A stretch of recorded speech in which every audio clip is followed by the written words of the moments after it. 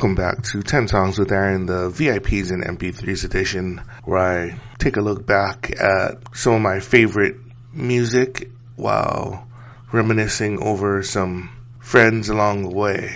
So this time around, I'm going to get into a veritable legend of Oregon State University, similar to like Frank the Tank or Bluto from Animal House. It's Jason, aka Moose. He was my roommate at Oregon State. Different from my other friend Jason. Moose is from the Big Island. He was an only child like me, and he definitely was taken care of. He was one of the few guys that got his car shipped up from home. He was living off campus real quick.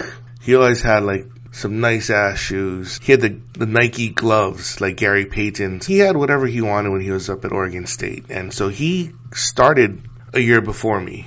And I think he graduated maybe 3 or 4 years after me. He was one of those legends because when I talked to subsequent students that had gone to Oregon State that were maybe 7 or 8 years younger than me, they're like, oh, Moose, da-da-da, oh yeah. He was a living legend. The name Moose, at first he thought Moose, like, because he was drinking Moosehead beer. My friend Bobby goes, no. You're Moose like a Musubi. Round. That's why they got Moose. It wasn't because drinking Mooseheads or anything like that. The people that knew the origination of the name knew what it was about, but the ones that didn't, it's a legend. When all of his cohorts graduated, he had no place to go. So my senior year, he moved in with me and the other Jason, because Darren moved out to live with somebody else.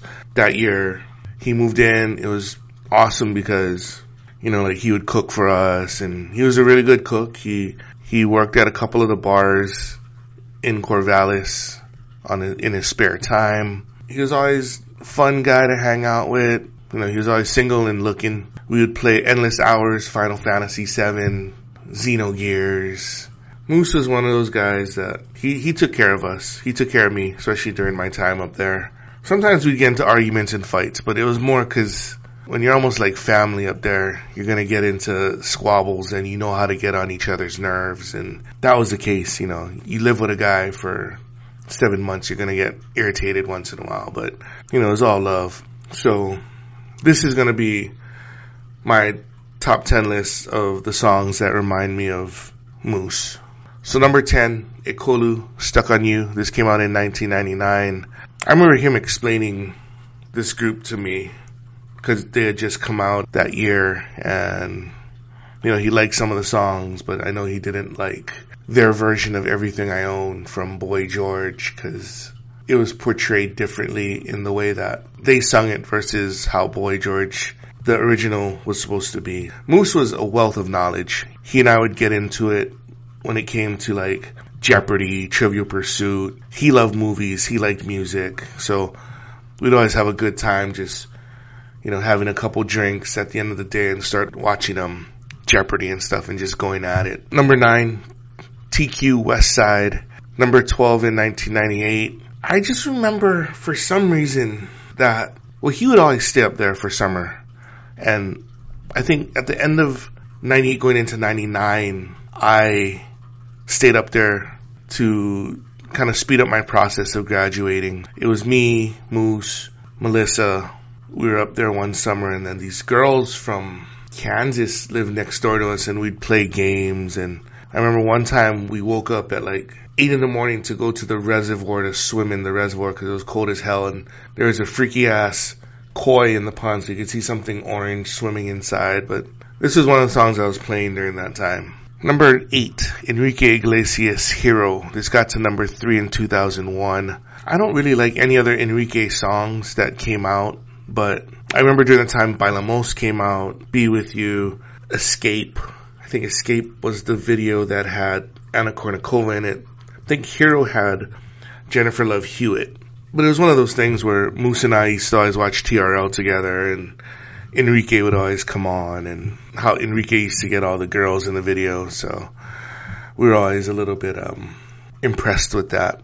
Number 7, Sweet Sensation, If Wishes Came True. This was number 1 in 1990. Moose always liked Latin girls. I remember him always talking, he talked about, so-and-so Asian girl, this and that. And he goes, but I really like Latinas, man. because he liked the music that I did. He had Sweet Sensation. He even had the next group, Seduction, because they were made out of Latino women. And these were love songs, breakup songs, songs full of heartache, those type of things. So we'd always associate that. As I was saying, number 6, Seduction, Could This Be Love? This was number 11 in 1989. This one was the fact that Idalis was from Seduction.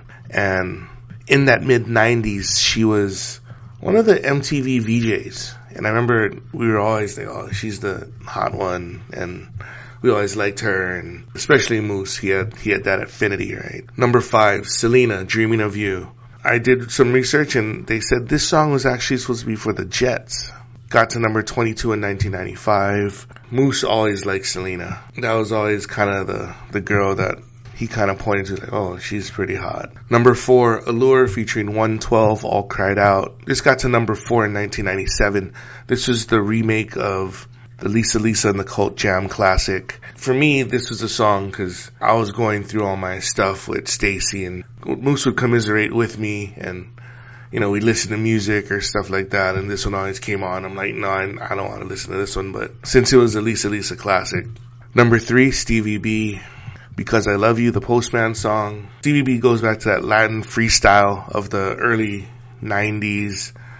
Moose was always into that kind of music too. He liked the hip-hop, he liked the rap, he liked mainstream, but he also really did have that affinity for that Latin freestyle stuff. And so Stevie B, definitely in there. Because I Love You was always that classic song. Number 1 in 90. Number 2, No Mercy, When I Die. This was actually originally released by the real Milli Vanilli after they came back to try to sing on their own, but I don't remember that at all. What I do remember was this song in 96. This got to number 41. I like that Spanish guitar that they played, the acoustic. I always like ballads. That song is one of my favorites. So number 1, I'm picking 3+ Two-Person Party from 1999, with 99 being kind of the last year that I was at Oregon State.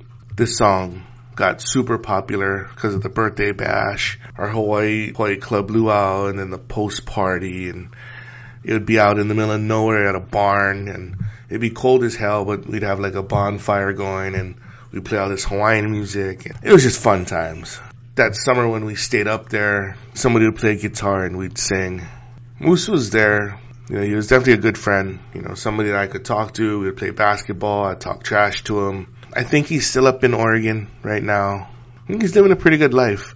Part of the reason why he stayed for 8 years is because he went through like 2 or 3 different majors. I'm not sure what he ended up with, but he had a lot of information in his head. He was always a cool guy to hang out with. Sometimes I always think I should go back to Oregon and meet up with him. Have a lot of drinks with him, reminisce. Yeah, so that's all I got for this time around. Hopefully you guys are still doing well out there. Like and subscribe. If you guys figured out what the concept was, the theme, hit me up, 10songsiron@gmail.com. Any other questions, send them there too. But that's all I got, and I'll talk to you guys later.